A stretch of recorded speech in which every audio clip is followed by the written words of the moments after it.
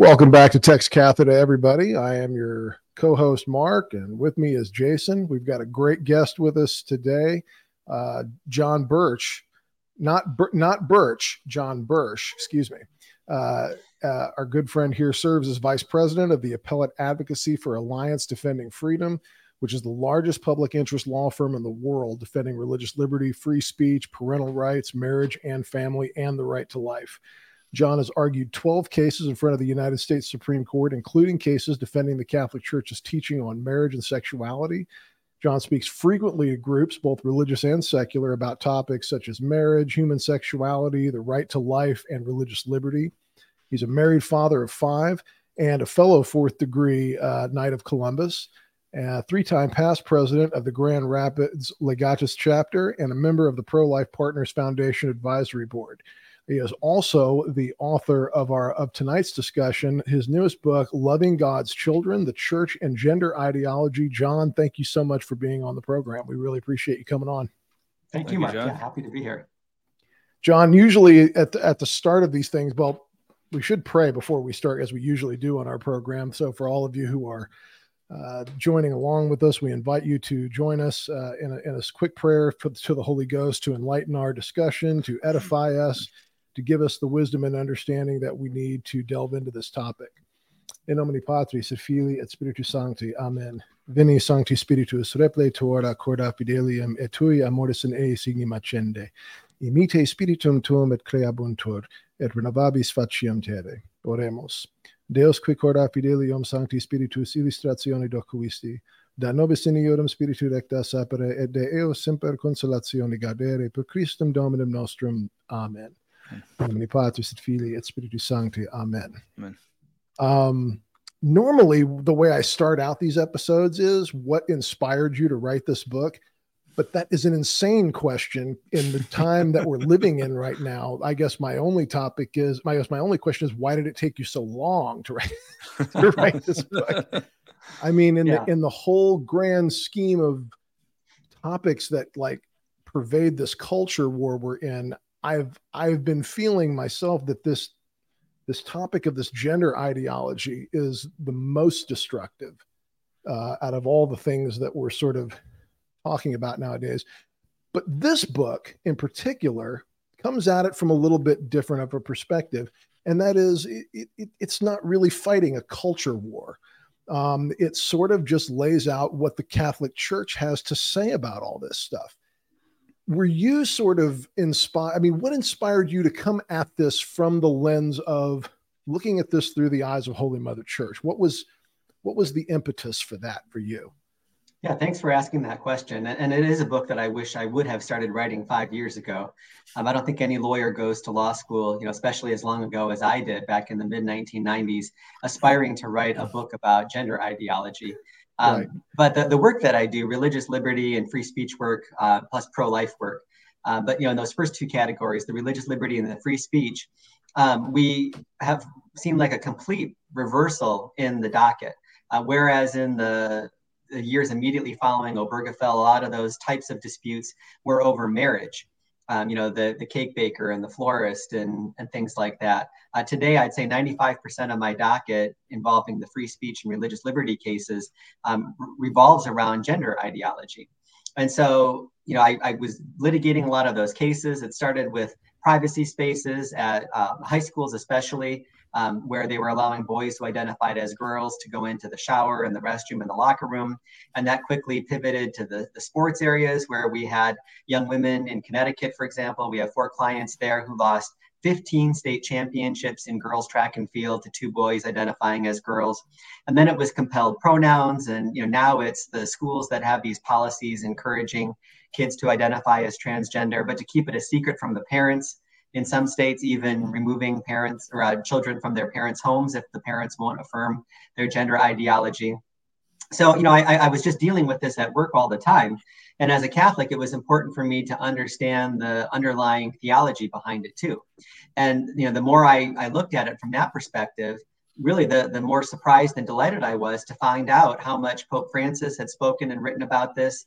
And then especially bishops here in the United States who had written all of these beautiful policies and, kind of letters to their flocks, trying to help people understand the Catholic Church's teaching on this. And my purpose as a lawyer at Alliance Defending Freedom, our whole mission is to keep the doors open for the spread of the gospel.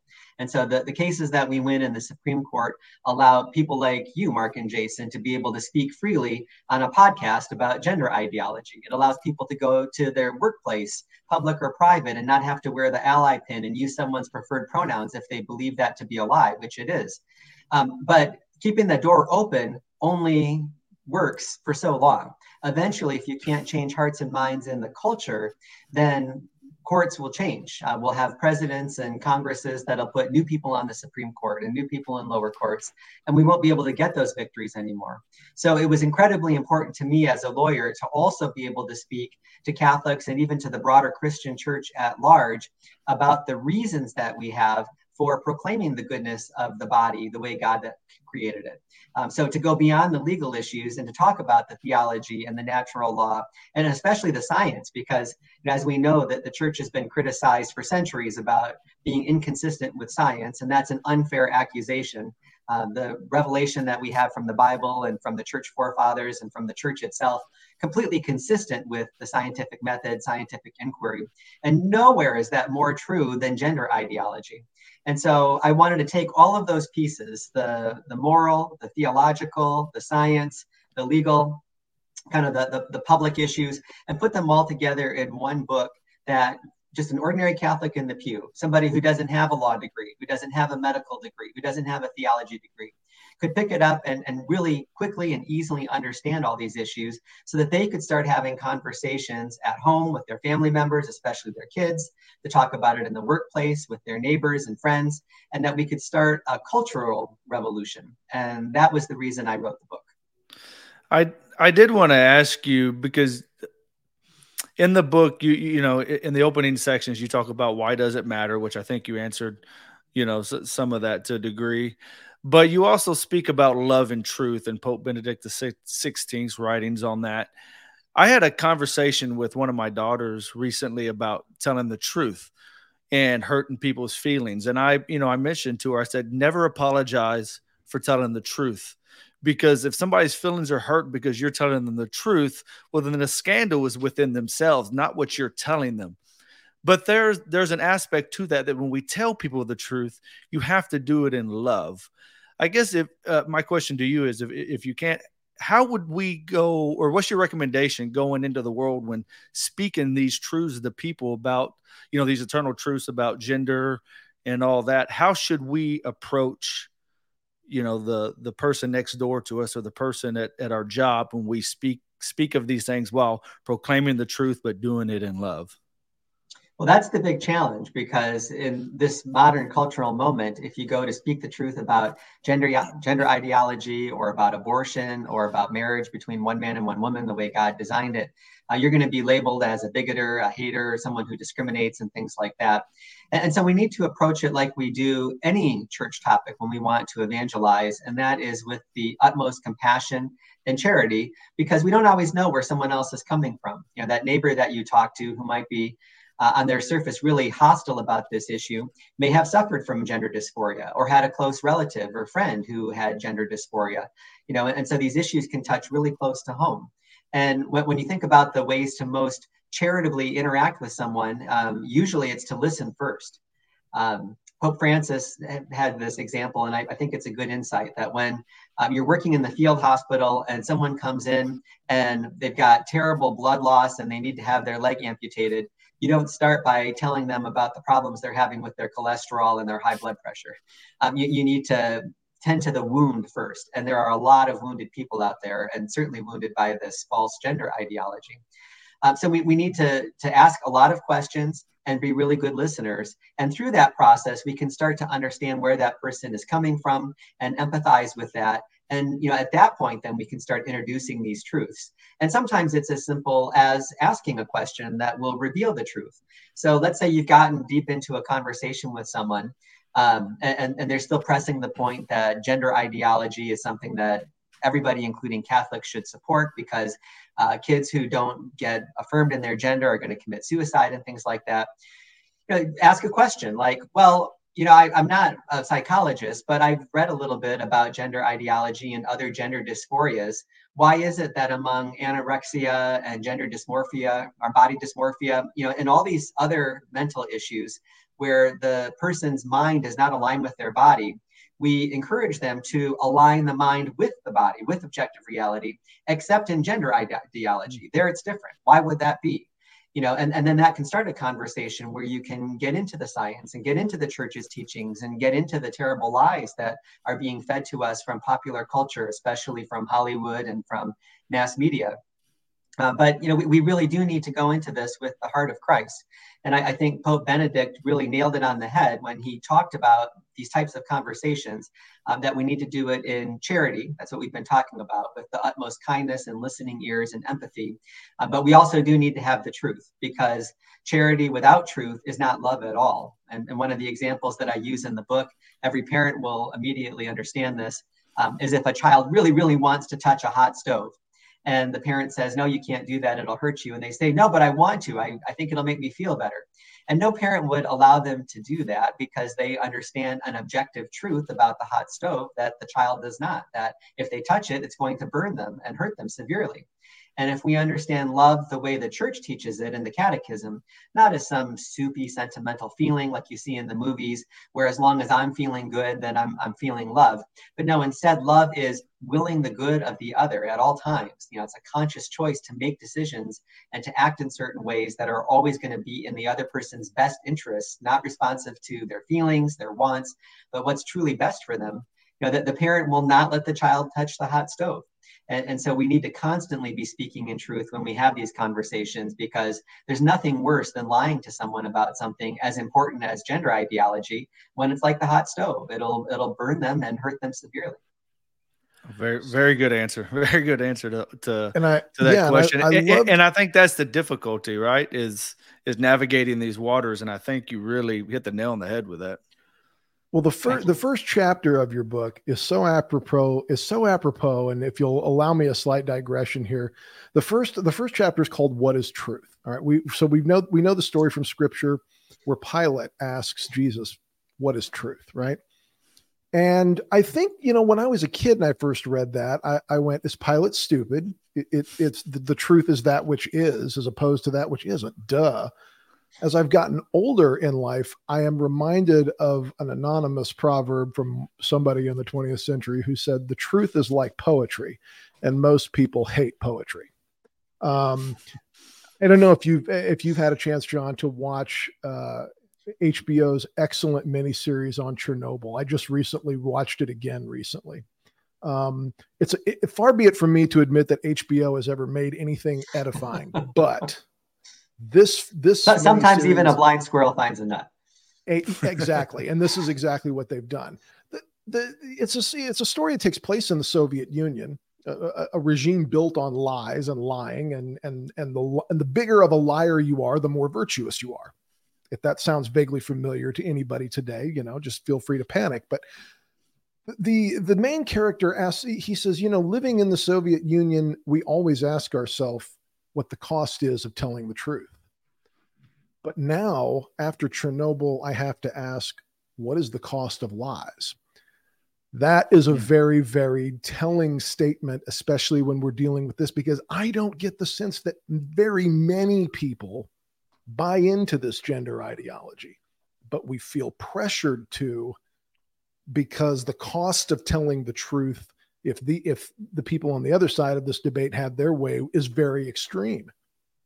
And so to the work that you've done in the law, it's a step in the right direction. It gives us a certain amount of legal protections. But I think in a certain sense, we need to rediscover, like you said, the theological underpinnings of what we're talking about. Correct me if I'm wrong, John, and I don't know if you get this sense or not, but people, I think in the mid 60s, late 70s, started like incorporating a lot of Eastern religious ideas. And so there's this sense nowadays, and I've heard very many Catholics say this, that this is a vessel and the real me is like in here somewhere. right? So this sort of amalgamous, I'm in here somewhere, and the real me is fighting to get out. And I've heard a lot of Catholics, my father, one of them saying, "Oh, just cremate me after I die, because this is just a vessel, and I won't need this in the afterlife." Why is the Catholic Church's idea about this so different? Well, the Catholic Church believes that we are not souls trapped in a body, but instead that we are embodied souls, and that our body expresses something about who we are. And this is kind of an intuitive thing. If someone slaps me on the face, I say, "You hurt me." I don't say, "You hurt my body." We all associate from the time that we start to think and to walk our bodies with our person. They're the same thing, and God intended it that way. And this whole idea that we're just kind of trapped in a shell actually goes back far before the 60s and the 70s, all the way back to the 2nd century. And there is a heresy called Gnosticism, which people may have heard about, but not really understood what that's all about. And it actually came from Christians who were having a difficult time swallowing the fact that Jesus was resurrected body and soul.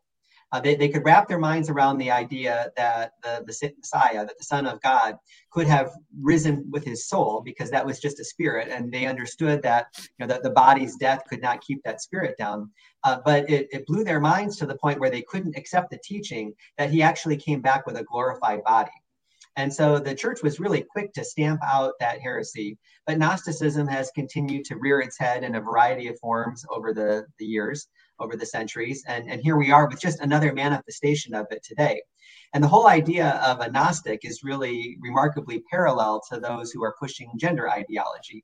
It's that the soul is the most important part of the body. And so the whole purpose in life is to elevate that soul so that it can get to its ultimate destination. The Gnostics thought that was heaven. Gender ideology, it's not clear where they think the soul's destination is, if it has any destination at all. But if you're focused on that soul, then the body really becomes irrelevant, and you can do whatever you want to it. And so in the context of gender ideology, that means you can mutilate or transform genitals because they don't say anything about the human person.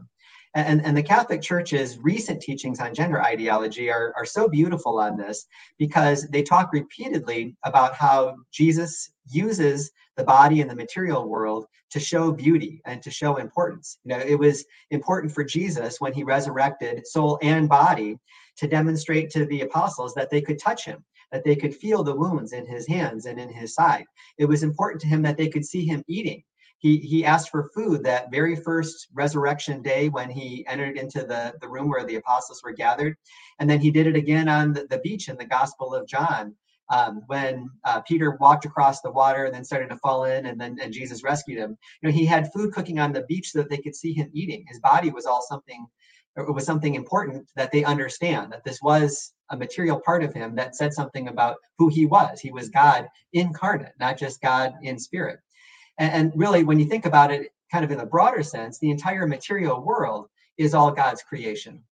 And gifts like bread and wine, which are transformed into the body and blood of Christ during the Eucharist. We're using these material things because God values all the material things that he made. He didn't make our bodies, just like he didn't make anything else, to be thrown away or discarded or manipulated in a way that's inconsistent with his eternal plan. Certainly, he gave us free will to manipulate a lot of things, but we still need to do it within the confines of the plan that he intended. So, to make a long answer short to your question, this idea of our independent soul has been around for a long time, and it just caught up to us with this gender ideology, and would love to explore how that happened through psychology and culture. But today it's in stark contrast with the church, which values the body and says that we want to honor our bodies in the same way that we value the person, because at the end of time, our bodies are going to be reunited with our souls in heaven after the last judgment. And so that makes the body something worth protecting, respecting, and honoring. When I was a kid, I remember when I was learning about the Eucharist in First Communion class, in my mind, I thought this is Jesus's dead body, because of the phrasing that we would use, the body of Christ, the body of Christ. And on CSI Miami, when somebody comes in and says, "I found the body in the other room," what does that mean? That's a dead body. We know that, right? That's what the parlance means. And yet Obviously, the mistake was mine of a child who didn't quite understand the deep theological significance that I came to understand when I got older, that when the church presents us with Christ in the fullness of his presence, she gives us the body of Christ. She doesn't hold up, this is bread with the Spirit of Christ in it. Amen. That's not what she does. Behold the body. And I just thought, well, that's such an interesting way to phrase that. Why do we phrase it that way? And that is because, and a lot of what we're talking about here, our response to this gender ideology nonsense that's going on in our culture is deeply rooted in the resurrection. It's deeply rooted in the resurrection theology. And I love that you went there in this book, because I felt for so long that's what's missing from this discussion. It degenerates so quickly into a culture war.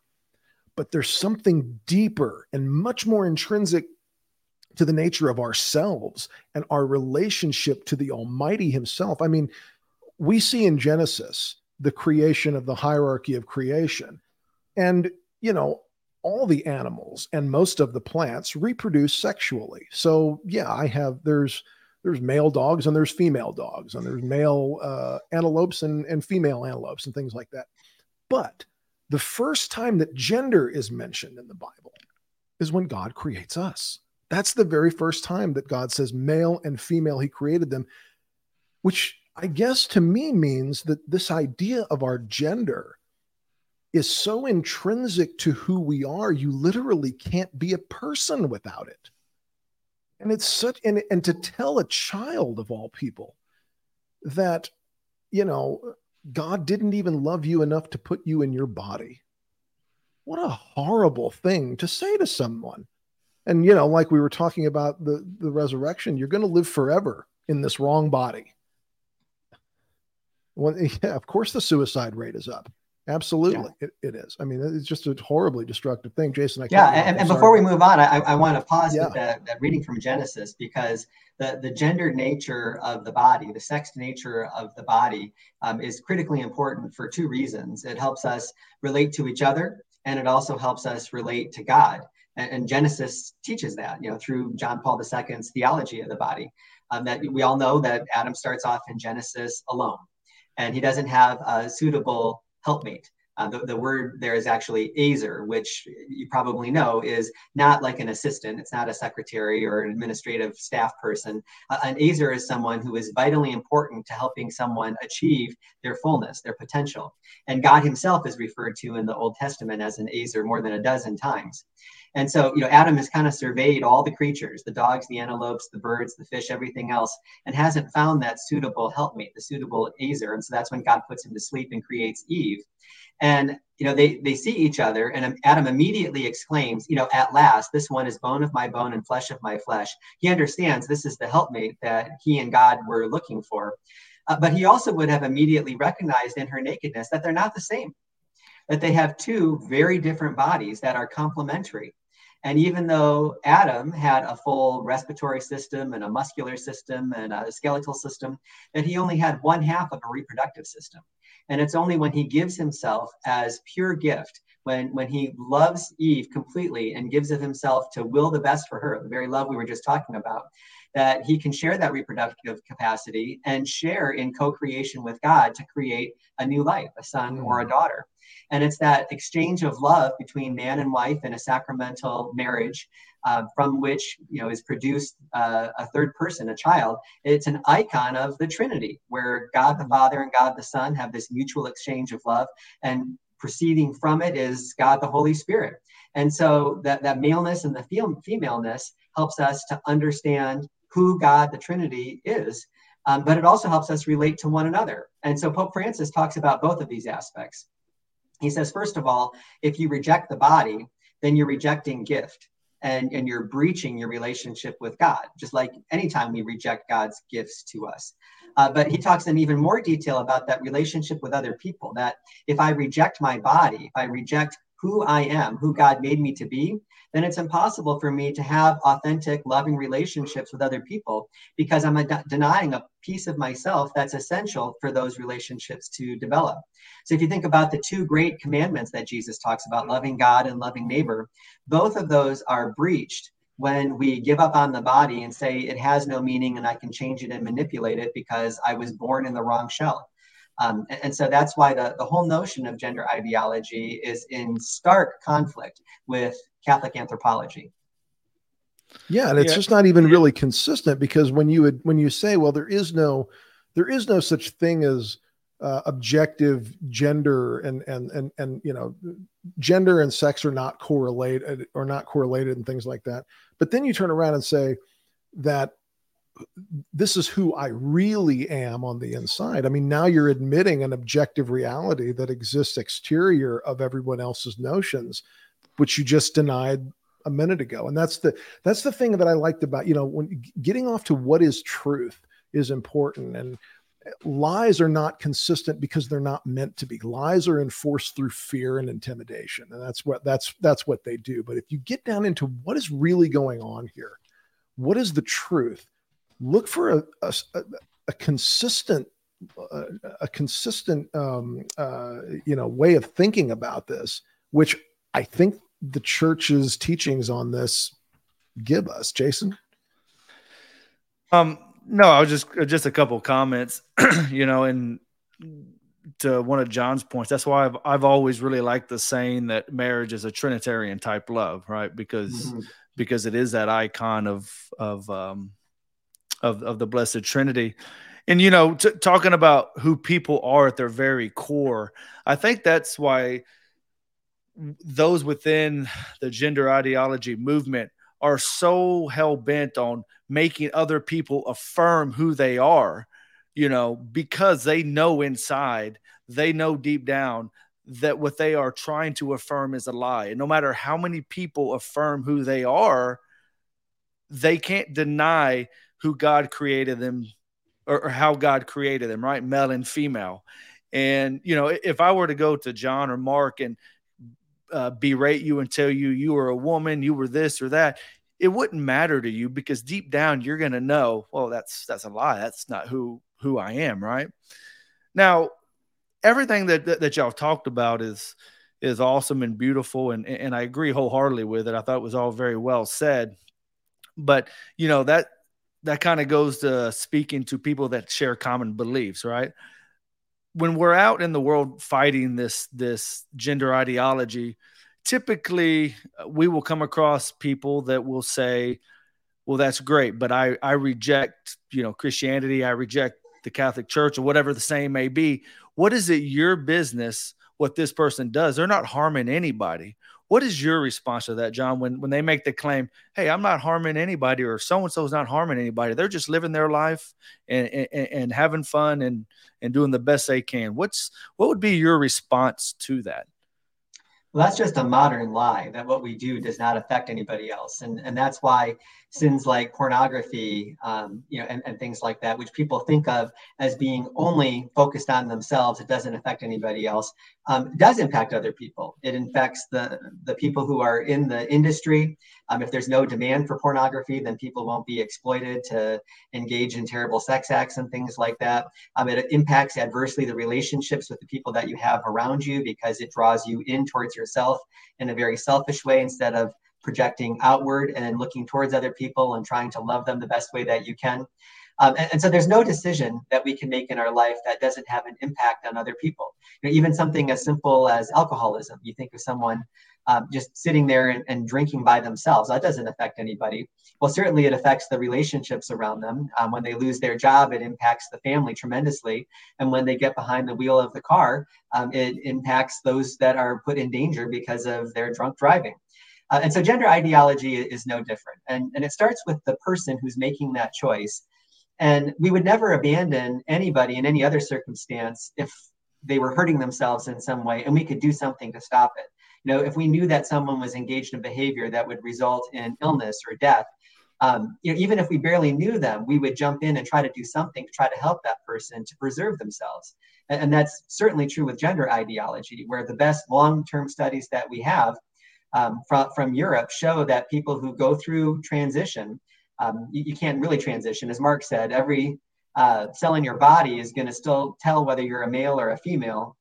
even if you go through surgery. But for people who try to do that, the long-term outlook, the suicide rates actually get higher. There's a greater death from suicide. There's greater incidence of mental health problems. There's infertility, permanent. There's loss of sexual function. There's loss of bone loss, or there's bone loss of density. There's heart trouble. There's all kinds of other things that happen.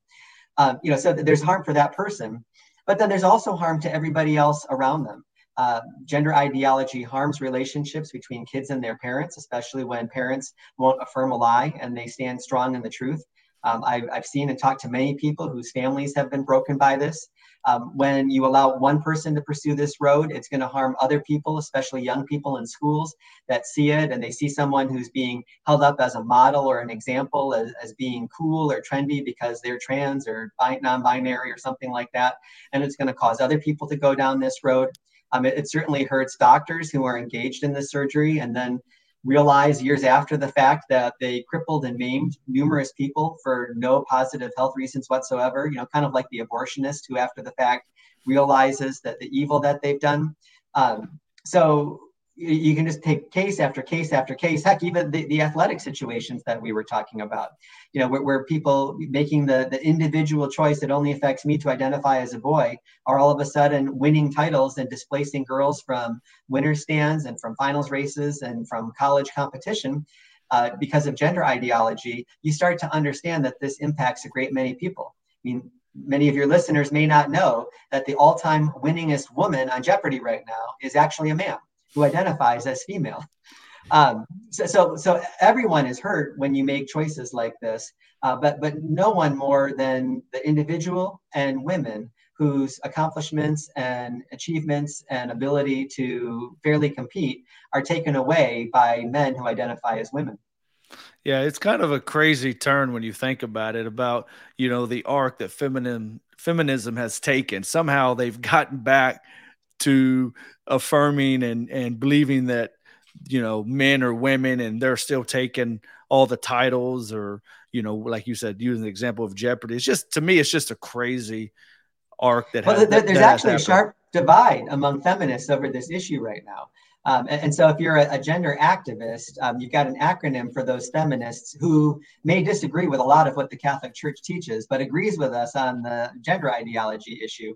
They call them TERFs. TERF is the acronym, and that stands for Trans Exclusionary Radical Feminists. So these are the women, who came through the sexual revolution, and they think that women have the same rights as men, which they do, and they push for all kinds of policies supporting that. But they don't support the idea that simply by identifying as a female, that a man can come in and take all the rights and responsibilities of females, and they're being excluded too. I talk about in the book Martina Navratilova. She's been part of the LGBT community for 30 years. She served on all kinds of boards and things like that, promoting LGBT causes. But then she spoke out about men identifying as women competing in sports and how unfair and unjust that was. And she was immediately kicked out of the club. They kicked her off all the boards that she was on. She's not allowed to be a spokesperson anymore. She's persona non grata in that community. Or J.K. Rowling, the most famous author in the world. And she's been completely painted as a bigot and a discriminator by trans ideologists on Twitter and other social media platforms because of her courage speaking out about men who identify as women and take women's spaces. Those feminists, they recognize something, that if nothing separates men and women other than whatever you call yourself, then the whole definition of woman has been lost, and womanhood itself is in jeopardy. Women are erased. So there's still a contingent of them that are very strong on this issue, and they file briefs and cases and things like that. But there are others who don't see the contradiction that we were talking about earlier. To say on the one hand that male and female doesn't mean anything, but on the other hand, if I feel like a female, whatever that means to, say, a 12-year-old boy who's never been a woman, their stereotypical notion of what it might feel like to be a female, then they should immediately change all of their body parts to conform to that stereotype. It's just a contradictory madness.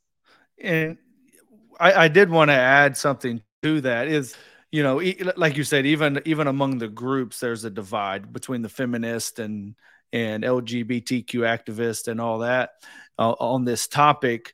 But at the same time, like me personally, and y'all may disagree, I guess I don't have much sympathy coming from that side, because it's almost like you have propagated and helped promote this moral relativism where, it doesn't matter, truth, your truth is your truth and my truth is my truth. And it almost seems like it's opened up, like they have helped open up this Pandora's box is that the right term? Pandora's box, yeah. in order to allow where we are today. Cause I sit back and I look and I can't fathom, like, how have we gotten here in the West? How have we gotten to where we are with this gender ideology? And you touch on it in your books on this moral relativism. I mean, it's just led us down this path. And like those that the examples that you use among the certain feminists, the TERFs and all them, it's like, look, you helped get us to where we are. You may disagree with what they're doing now, but because you couldn't boldly speak truth and stand for truth, here we are. Do you agree or disagree with that? Or Well, I'm going to defend the feminists a little bit and say that I can't put the blame on them. I really put the blame on the entire culture, and that includes a lot of Catholics. I agree. Because this moral relativism is something that starts to spring in the wake of the sexual revolution, and there's no doubt that I'm sure feminists were pushing it out of the gate. Then you get to the 1980s with political correctness, where we were starting to change the language so that people wouldn't feel bad about themselves, and all of a sudden that kind of became a cultural tidal wave, and that tidal wave embraced moral relativism because it was something that reduced friction and conflict in society and culture, because it eliminated any requirement that I speak the truth, because my truth is different than your truth. And that way I don't have to criticize you for holding different beliefs than I do. And so just to define the term moral relativism, what's true for me is true for me, what's true for you is true for you, and never the two shall meet. Became this thing where it was just nice. If I believe that life began at conception and that an abortion, even at a very early stage, is taking a human life, but you don't have that belief and you have an abortion, well, I don't have to criticize you because that might not be true for you. And you heard now President Joe Biden talking about that in his vice presidential debate with Paul Ryan, back when Obama was running the second time. And he said one of the most reprehensible things that I think anyone could ever say about abortion and moral relativism. He said, I follow the Catholic Church's teaching that life begins at conception, but I would never impose my view on anybody else. That's moral relativism. What he's saying is, I know abortion to be child murder. It's infanticide. And yet I'm going to stand by and let that happen, because if you want to kill your child, I'm okay with that. And that's where moral relativism leads. To say nothing of the fact that he is a professional legislator who does nothing but impose morality on people all day long. Exactly. So the problem with moral relativism. They can't even be true they can't even tell the truth when they're lying. Right. Yeah. And I didn't mean to necessarily single out the feminists. That's just who I chose to pick on today. But I think I agree with you wholeheartedly. I think we all as a society have a part in this stage that we're at because of the way we have viewed truth. It kind of goes back to, like, I don't mean to gear off here, but it kind of goes back to like the topic of gay marriage. I am a firm believer that the divorce and remarriage among heterosexuals has led us to where that was accepted. Now, is that the only thing? No, of course not. But I think it played a big part in, the view of marriage being just whatever and nothing sacred. But no. Right. Mark invited me to go on tangents, right? Yeah, go ahead. So I'm going to take that topic, Jason, and run with that just for a minute, and then I want to come back to moral relativism and the problems we're having with that today. But I argued Obergefell in the U.S. Supreme Court, defending the church's view that marriage is between one man and one woman. So I thought about that issue a great deal. And the reason why we have same-sex marriage in the United States is because the Catholic Church lost the hearts and minds of people when it came to contraception, all the way back after Pope Paul VI issued Humana Vitae. Because once you sever that connection between marriage, the sexual act, and procreation, the creation of children, then there's nothing that would stop someone from defining marriage to be a marriage between two individuals, two men, two women who aren't capable of having children. The logical link behind them is gone. The only reason the government has an interest in marriage is because when a man and a woman come together, they can create a child, and that child needs to be cared for, and the government doesn't want that child on the government dime. Otherwise, the government has no interest in regulating relationships and emotional attachments between individuals. It doesn't care about our friendships. It doesn't care that we're on this podcast. It doesn't care who I decide to be in love with or not. The only reason it cares about marriage is about keeping that child within a couple that will be permanently attached to each other so that they can rear and take care of that child. And so because we weren't out there, now I'm not speaking to the three of us individually. We weren't even born there in the 1960s. At least I wasn't. I don't know about the two of you. I was not. But no. you don't look like you were around in the 60s. Because we weren't strong enough speaking the truth about contraception, that led to abortion. It led to no-fault divorce, and eventually it led to same-sex marriage, because the whole idea of keeping a child in a permanent family with his mother and his biological mother and father was lost. So you're right. It's the failure to speak the truth that results in cultural trends that take us even farther from the truth. And to bring it back then to moral relativism, we're in a society now where Pope Benedict, when asked what's the biggest problem confronting the world today, didn't say abortion or people's loss of the belief in the true presence or lack of mass attendance. He said it was moral relativism. More than 90% of our young people, adolescents, teenagers, college kids, hold a moral relativistic viewpoint to the point where one of my kids, who's at a Catholic college, was in a philosophy class, and there were kids in that class who insisted that they would not disagree with someone if they said the world was flat, because they believed that if that person thought the world was flat and it didn't hurt anybody, that was their truth, and they didn't have any ground to disagree with that. That's how far the moral relativism has taken us. But when you embrace that, then important questions like, when does human life begin? What is the meaning of marriage? What is a man or a woman? Our newest Supreme Court justice couldn't answer the question, what is a woman, in her confirmation hearing. And the reason is because we've embraced this moral relativistic worldview where everything is just a matter of opinion. Asking when life begins is like asking what your favorite type of ice cream is. Mm-hmm. Well, and that's why I know I keep going back to this series about Chernobyl, but it was so poignant because you could see the similarities between the way the Soviet system worked and the way modern parlance in the West works. And there is a sense in which everybody knows, but no one wants to say, because to go against the prevailing narrative and the prevailing ideology is, well, it's just going to be more trouble for you than it's worth. I mean, in the 1980s, they weren't really throwing people into gulags anymore, but they could certainly make life difficult for you. They could get you fired from your job. You wouldn't be culturally relevant anymore, especially if you were involved in scientific or whatever kind of research. They could ostracize you basically from society. They could cancel you in a sense, and quite effectively in the Soviet Union going all the way up into the mid-1990s. And it was sort of seen of, so what? So I'm going to operate this reactor at an unsafe level. Who really cares? By the time this goes bad, I will have been promoted 3 times. I'll be party chairman somewhere in Minsk and other, until it literally blew up in their faces. And they caused an accident people didn't even know you could cause with nuclear reactors.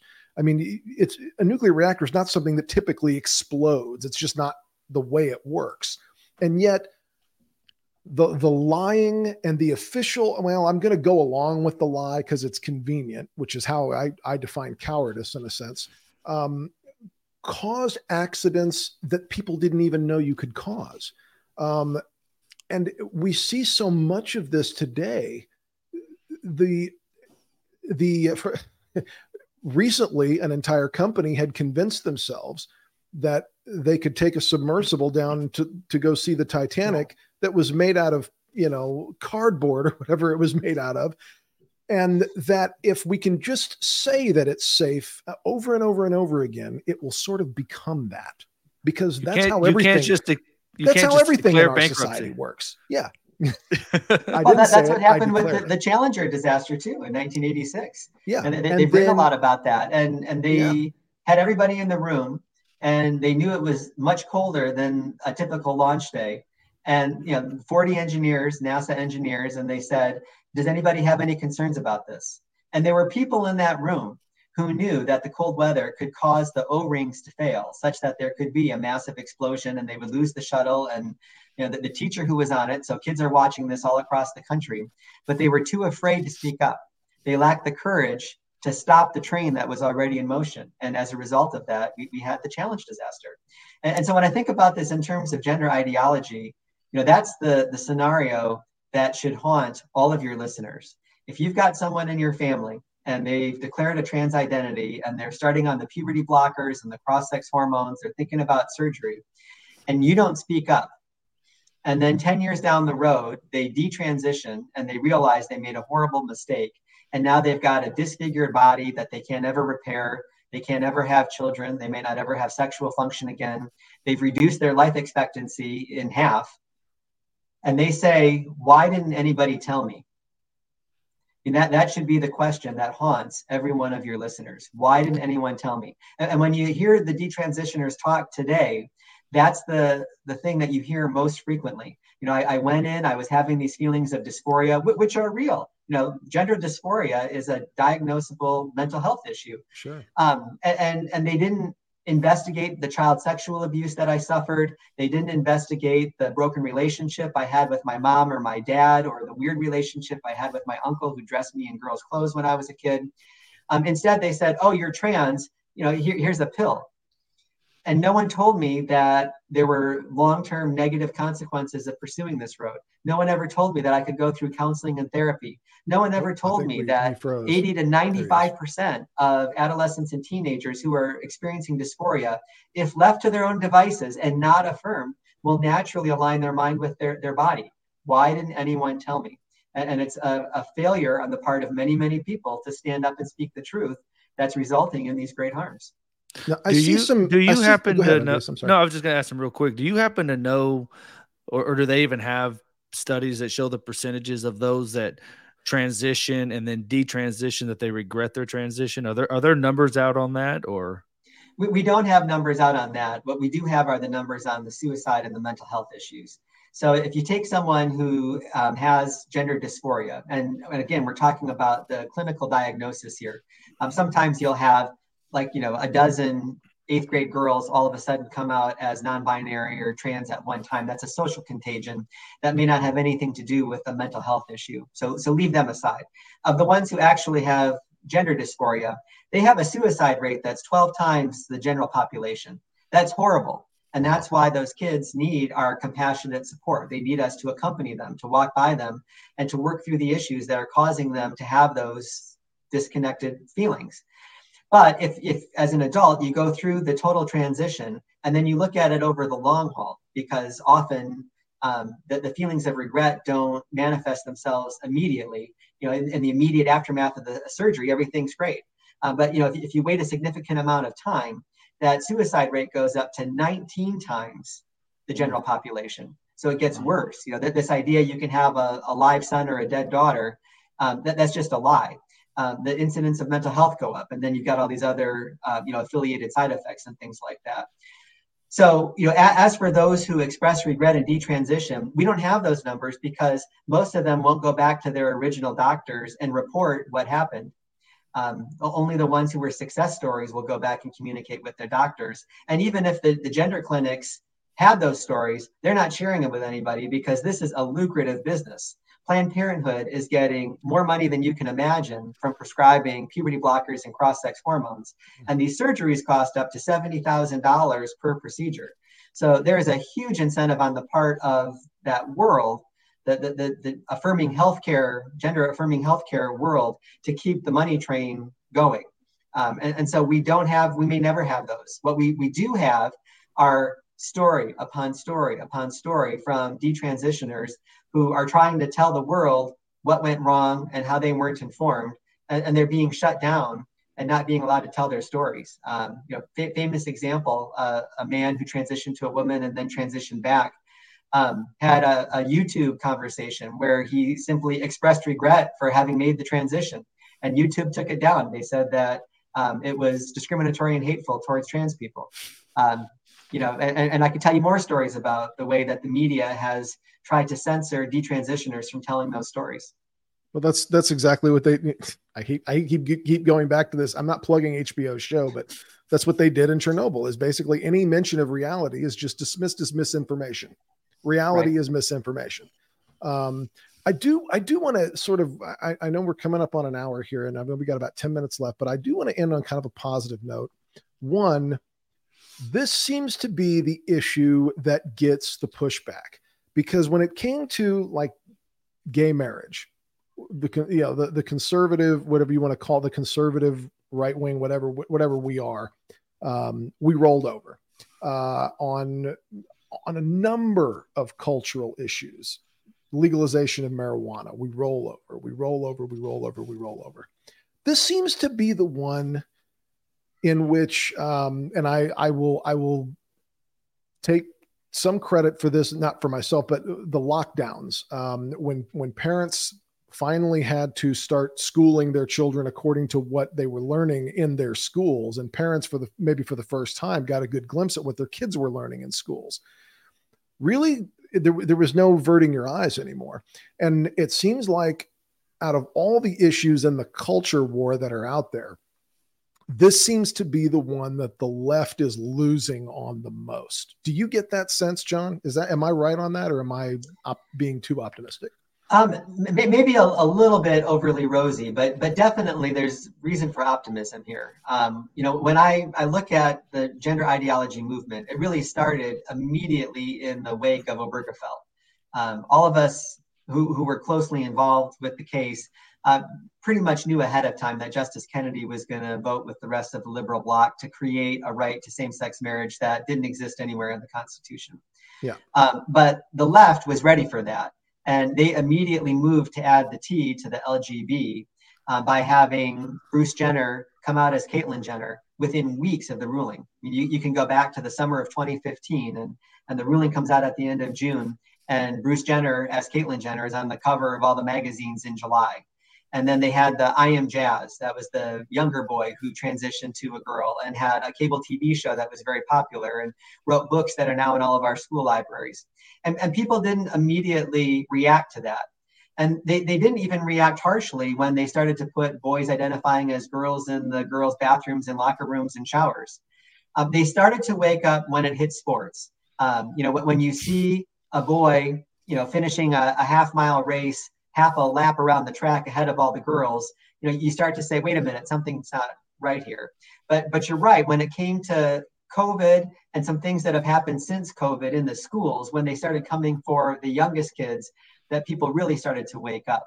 So for example, that's why people were so outraged this summer when Target came out with the Pride Month, where, including the swimsuits for the boys that help disguise their genitals so that they look like girls. People really got upset about that, and Target lost all kind of profits. And then, of course, you had the Bud Light protest. So I agree with you. Those are all reasons for optimism. But the reason I wouldn't get overly exuberant about that is because of what's still happening. California has a curriculum that begins in kindergarten where they encourage kids to identify how they feel with their gender. And they encourage those kids then to pursue their gender identity instead of their sexual identity. We've got lawsuits at ADF has filed around the country of schools that are encouraging kids to transition and keeping it a secret from the parents, going so far as to use the child's preferred pronouns at school, but using sex-reflexive pronouns when in parent-teacher meetings or in conversations with the parent. Some parents even reporting that they've gone to the school and said, look, my child has expressed some feelings of gender dysphoria. I do not want you to transition them. And yet they went ahead and started to do it anyway behind the parents' back. So I'm starting to see America wake up when it comes to this issue. The Target boycott, the Bud Light boycott, some of the states that are now passing prohibitions on mutilating kids' genitals and using these terrible medicines when they're still minors and things like that, all really positive developments. But we have such a long way to go because the left had an 8-year head start on us. And we've got a lot of nonsense and harmful curriculum, books, media, other things that we need to root out before we can say that we're winning on this issue. It's kind of like the pro-life issue. I was deeply involved in the Dobbs case with Mississippi. And once we won in the Supreme Court and Roe versus Wade was overturned, there were a lot of people, many Catholics, who said, hey, we won. We've been working on this for 49 and a half years, and finally Roe is overturned. And I think now, a year later, what they're realizing is that was just the beginning. We're starting chapter 2 now, and it might take another 49 years before we can eliminate the scourge of infanticide that is abortion from our culture permanently. And we have to do that hand-to-hand combat with conversations with loved ones and people that we don't know. We need to be apologists for the pro-life movement. And I think it's the same thing with gender ideology. And so a great first step for people is to go get the book, Loving God's Children, The Church and Gender Ideology. It's available at all the major booksellers, but also the Sophia Institute Press website, and get educated about these things so that you can start talking, you can start having these conversations. Because if we don't do that, we're going to find ourselves 10 years from now in the same way that we did with same-sex marriage. We're going to get wiped off the map. And I think the Catholic Church is so uniquely poised to answer this problem because not only obviously on this show, we're going to argue that the Catholic Church possesses the charisma of truth, that we possess the fullness of truth to the exclusion of everything else. But let's say you don't believe that. Let's say you're coming into this discussion about Catholicism and gender cold. I would say that we have a unique answer to this because of the physicality of our religion. So many religions are sort of, they deal in purely spiritual matters. It's all, God is up there. We're sort of down here. And like we were talking about earlier, the bodies are just vessels and things like that. And the spirit is what's important and everything else is just kind of an accident, if not downright evil. But you look at the Catholic religion, not only our focus on Jesus's physical bodily resurrection, but you walk into our churches, we have statues of the saints in their bodies. We have relics that we touch and we venerate. It's God is not just up there somewhere. He's here with us in our, in this physical space that is his creation. We talked a little bit about the theology of the body, which I know a lot of people who listen to our show who might identify with the traditionalist movement, and I identify with that movement also, are leery of that, or scared of it, whatever. Well, I'm going to argue we need John Paul II's theology of the body because the world has a theology of the body. And spoiler alert, it sucks, okay? It's awful. It is a theology because it's based on, it is based in a sort of religious way of thinking. It is not scientific. Don't believe it. Don't believe that for a second. And in many cases, they've sort of shed the pretense of that even. But I believe that the Catholic Church can answer that because this gender ideology, I believe, is a theological discussion. And we alone are uniquely poised to answer that question in the magisterium of the church with the faith that was handed down to us from the fathers. It's almost as if JP2, back when he was writing the theology of the body, anticipated that there would be a cultural moment when people rejected male and femaleness, rejected marriage, rejected life beginning at conception. He and Pope Paul VI in Humana Vitae were so prescient, at looking where bad bodily theology would lead us. It's absolutely incredible. But on that notion of the materialness of our faith, I think you really hit the nail on the head early on when we were talking about the Eucharist, being Christ's body, blood, soul, and divinity. It's all there in the body, and you can't separate anything from anything else in the same way that you can't separate who we are from our bodies. This is me. This is not me trapped in a body. And if you understand the true presence and you understand Eucharist as the source and summit of our faith, it's very easy to accept the importance of our bodies, as well as their resurrection at the end of time. And if we do that, then it's easy to explain why something like gender ideology is wrong without even getting into the science. And, John Money, the psychologist we didn't have an opportunity to talk about, and all of his crazy research and, the way we're being led down this primrose path that leads to sadness and destruction. which shouldn't surprise us, because any time that we sin, when we deviate from God's plan, it causes harm. It's going to hurt people. And this is no different than the many other thousands of sins that human beings have in their creativity managed to come up with since the beginning of time and the fall in the garden. The author, John Bursch, first of all, am I pronouncing your name correctly? Is it Bursch? Yes, it's Bursch. Yes. The author, John Bursch, the title of the book, Loving God's Children. There will be a link in the description. Pick yourself up a copy of this book. I mean, it is rich with the church's theological discussion on this topic, but it is for a lay audience. I'm no theologian, I can tell you that. And I found this book very readable and very timely. John, this has been a great discussion. I really appreciate you having you on the show. And I want to thank you for taking some time out of your Labor Day weekend to come and spend with us here on Text Cathedra. Thank you, Mark. Thank you, Jason. This has been terrific. Yeah, absolutely. Thanks, John. I appreciate you coming on. And, I'm sitting here thinking we need to have John back on. I think we have a lot to learn from him. Maybe if he'll come back on, we can talk theology of the body, because we've wanted to do an episode on that for a while. But in many ways, this sort of I guess I would call it Stalinist sort of oppression. It's worked its way into the church. It's difficult sometimes to get guests on this show to talk topics because, it's been hard to get priests to come on the show because they're scared of, well, what if I say the wrong thing? And is my bishop going to punish me and all this and that thing? So it's not just something that's out there in the culture. I mean, it's pervasive and it's everywhere. And when we meet people who have the courage to come on, I mean, look, I don't think we really fought a culture war on the show here today. We just talked about the truth. I don't care if Republicans or Democrats win the election, quite frankly. Well, the only thing that I am concerned about is that the truth is told and that we have the right to tell the truth.